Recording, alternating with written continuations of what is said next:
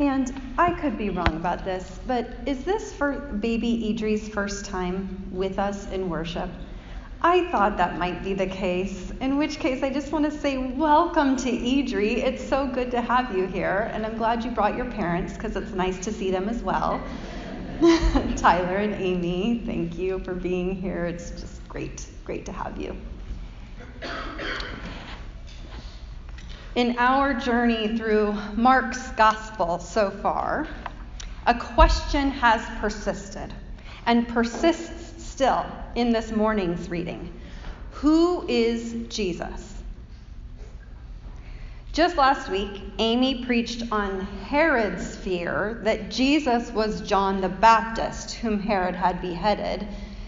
His fear that Jesus was John the Baptist come back to life, reincarnated. Well, it turns out that Herod was not alone in his fearful wondering about that. When Jesus asks his disciples in our reading this morning, "Who do people say that I am?" they answer him, John the Baptist, others, Elijah, and still others, one of the prophets. The question persists. Who is Jesus? There are many rumors and answers and wonderings that have rolled around throughout that first half of Mark. But in today's scripture, we encounter for the very first time a new answer. Jesus asked the disciples then directly, "But who do you say that I am?" And Peter answers him, "You are the Christ, the Messiah." Now, Mark began his gospel. It's been a while since we were there, so I'm just going to remind you. Mark began his gospel. These were the very first words. Here begins the gospel of Jesus Christ, the Son of God. Jesus is the Christ, the Messiah, according to these opening words of Mark. That's the story he sets out to tell us. And he's about to tell us that gospel good news story of that Christ. And Peter's answer today to the question, who is Jesus? You are the Christ, the Messiah. It's the first time that we encounter that Greek word for Christ or Messiah since that first verse of the gospel. Here we are, smack dab in the middle of Mark's gospel, and we at last have a character in the story who's figured out how to answer the persistent question of who is Jesus? Jesus is the Christ.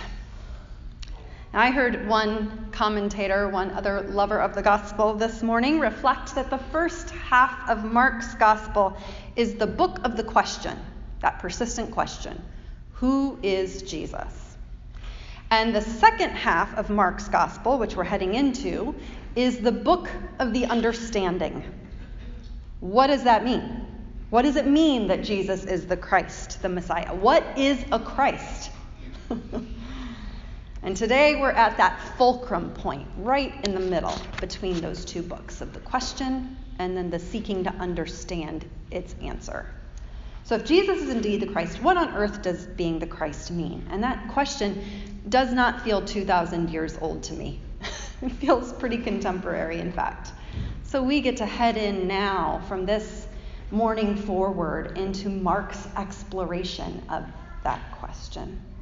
But for today, we have at long last Peter's answer. You are the Christ, the Messiah. And it is pretty remarkable that Peter can say that. I'm not quite sure how he's figured it out, but he has.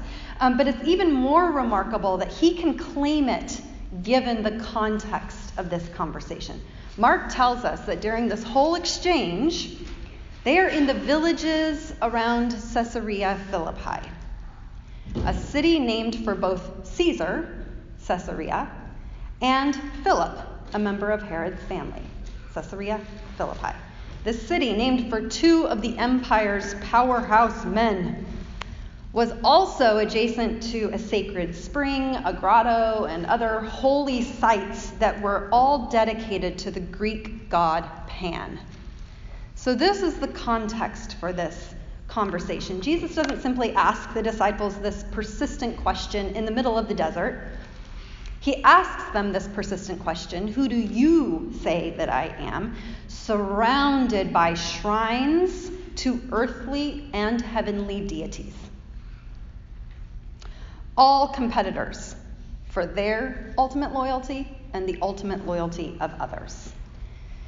So it is dwarfed by the monuments to the Greek god Pan, to Caesar, to Herod's dynastic family, that Peter amazingly is able to find his way to confession. It makes his confession and his claim all the more remarkable given that context. You are the Christ, the Messiah. And he thereby resists the temptation to place his ultimate loyalty anywhere else but at the feet of his rabbi, his teacher, his traveling companion, and his friend, Jesus. So here we are, halfway through Mark, right at the fulcrum, and that persistent question, who is Jesus, at long last has an answer, a right and true answer. And now Mark is off to tell the second part of his story. Now that we know who Jesus is, what on earth does it mean? Well, Jesus, right after Peter provides that answer, starts to teach them what it means. He doesn't stop at all. It means he's going to suffer at the hands of political and religious authorities, that they will reject him and ultimately kill him, and that after 3 days he will rise again. Congratulations! You're the Christ! But they've barely arrived at the answer to the persistent question, and they are absolutely not ready. They are not ready to hear what that answer means, given that what it means is not victory. It's not victory over the empire's power, or at least it's not victory as they've ever understood it to be. They recoil from Jesus' teaching. We might recoil at Jesus' teaching about what it means to be the Christ. And Peter, the one who makes the first confession, pulls him aside to rebuke him. I love in the NRSV that old school word of rebuking. It feels like it gives the weight of the moment. Peter pulls him aside to rebuke him, and Jesus rebukes him back. And then he carries on with some more difficult teaching, Jesus does, about what being the Christ actually means. He talks about denial of self. He talks about taking up a cross, whatever that means, especially at this point in the story. They must have no idea. He talks about following in his way. Jesus describes losing one's life for the sake of the good news gospel. And he implores them to never be ashamed of him and his words. But they're surely still reeling from Peter's confession and from all that mutual rebuking, and they are just not ready. The time of Jesus teaching them what it means to be the Christ, what it actually means, a time of teaching that's going to take them all the way through the end of Mark's gospel. That time of teaching has only just begun. So it's in the wake of all of this that Jesus takes Peter, James, and John up to a mountain where he is, as Mark describes it, transfigured before them. His figure has transformed. Here at the fulcrum of Mark's gospel, Jesus glows. Forefathers and deceased pillars in the faith, Moses and Elijah, also appear.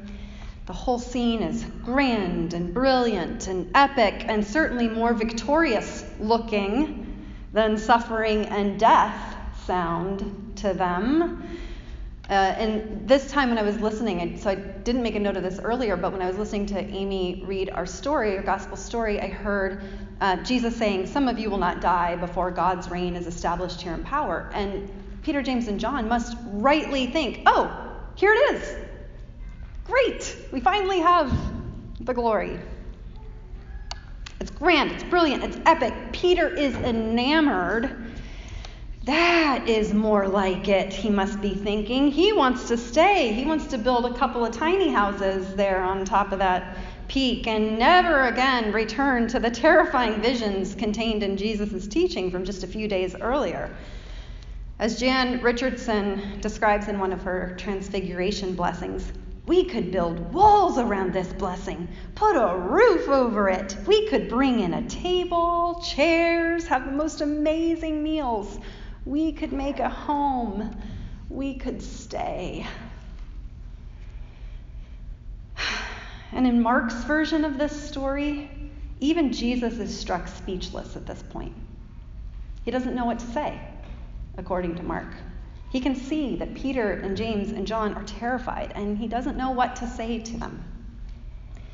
So, in even Jesus' speechlessness at that moment, a cloud overshadows them all, and from the cloud comes a voice echoing the voice that came from the heavens when Jesus was baptized by John the Baptizer in the Jordan, back in chapter 1.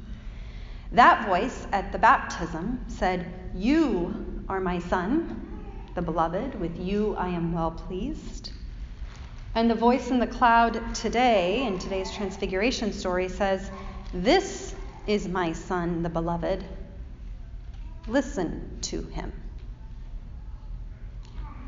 This time, instead of addressing Jesus directly, the voice from the cloud, declaring Jesus beloved in the same manner as earlier, addresses instead of Jesus the disciples and directs them to listen to him. The divine voice confirms that everyone has entered a season of teaching and learning. That second part of Mark's gospel.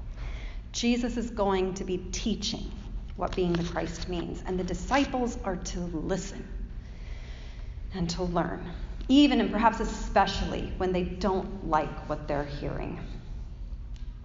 Just as it took half a gospel for them to even be able to answer the persistent question correctly, it's going to take them at least half a gospel to begin to understand what that answer means. Now, I do want to acknowledge this morning that this Transfiguration story is bizarre.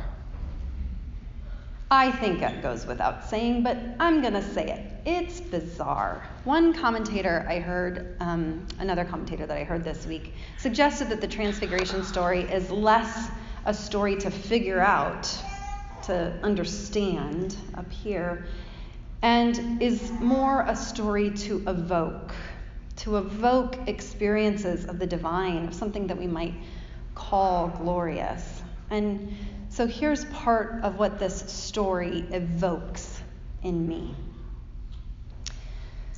As I've already said, the Transfiguration story, in it, Peter, James, and John see Jesus' glory, or something that they call glory, that they call glowing illumination, and they see Moses and Elijah. Now, it's difficult to know precisely what they actually saw with their eyes. They didn't snap a photo. We don't have an Instagram post from them about what they actually saw, right?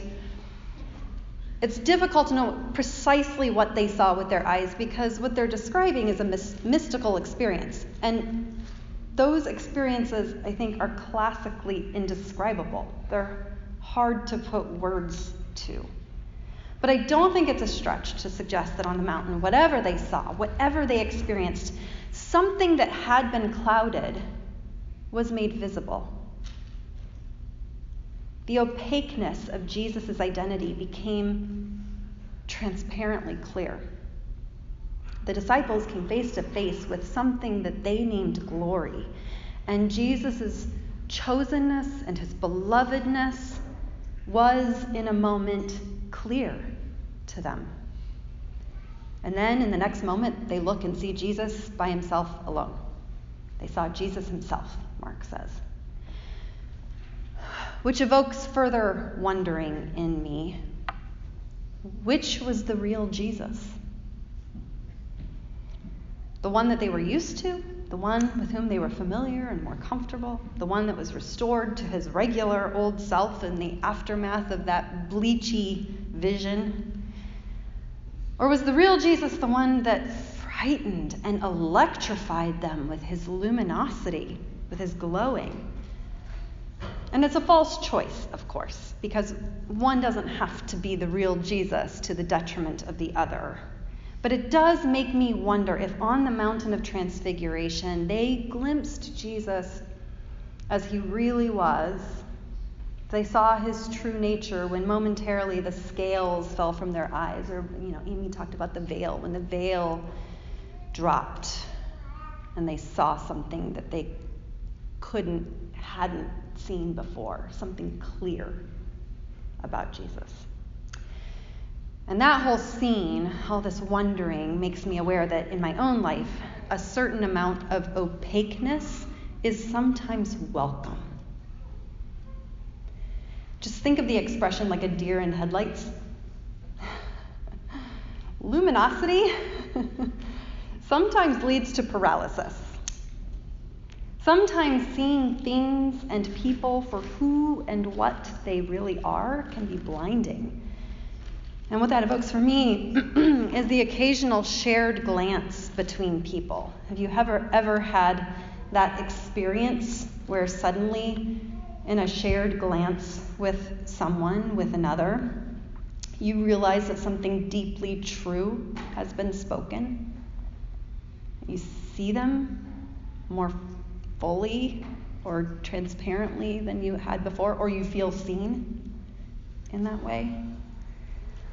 A glance like that is difficult to maintain, which is why I suppose I call it a glance. Because when this has happened to me, I can't hold it long before having to look away from the intensity of the experience. And the looking away, almost always breaks the spell. Most of what we say to one another in our lives is various shades of guarded or calculated in some way or rote, which doesn't mean that, or even just surface level stuff. And that doesn't mean that all of that stuff is meaningless. That's important part of being community with one another and communicating with one another and sharing all of life with one another. But occasionally something hits below the spiritual belt, and we have no choice but to eventually look away and let the moment pass. That sort of luminous transparency can be electrifying and a little bit frightening. And while it may, in theory, be what we want that kind of real, transparent, deep encounter, luminous transparency can be a difficult gift to receive and to sort of hold on to over a long term. So we are heading into Lent, friends. Next week, we are going to be gathered in homes across our city and region for house church. This is a preview to an announcement to come.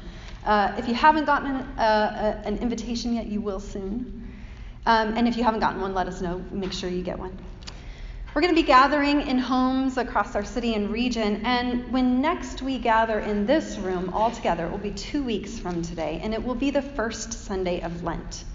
And the Lent team met a number of weeks ago now and arrived at a theme for our Lenten worship that was derived from our scriptures, which are taken from this second half of Mark, the book of understanding, the book of exploring what it means for Jesus to be the Christ, as Jesus sets out in teaching the disciples that. And that Lenten theme that emerged for us as we dwelt with the scriptures was, we want to see. Do we? We want to see. Though we may indeed be frightened of what will be revealed, we lean into our deepest and truest desire to, as the voice from the cloud compels, listen to Jesus. To learn, our deepest and truest desire, to learn alongside the disciples, the confounded disciples, what it means that he's the Christ. To lean into our deepest and truest desire to follow in his way. We say that we are followers in the way of Jesus. And so that is our deepest and truest desire, even if that way is the way of the cross. And even if that phrase, the way of the cross, confuses us or terrifies us a little bit. We want to lean into our deepest and truest desire to see in all of its luminous transparency how we are being invited to transform. So, as we listen, as we learn together, as we follow, as we seek to see, as we seek to hold the beloved's gaze, because that's part of what I've been thinking about out of this story, holding the beloved's gaze. As we do all of that together, may the divine cloud overshadow us with its sacred presence. May it be so.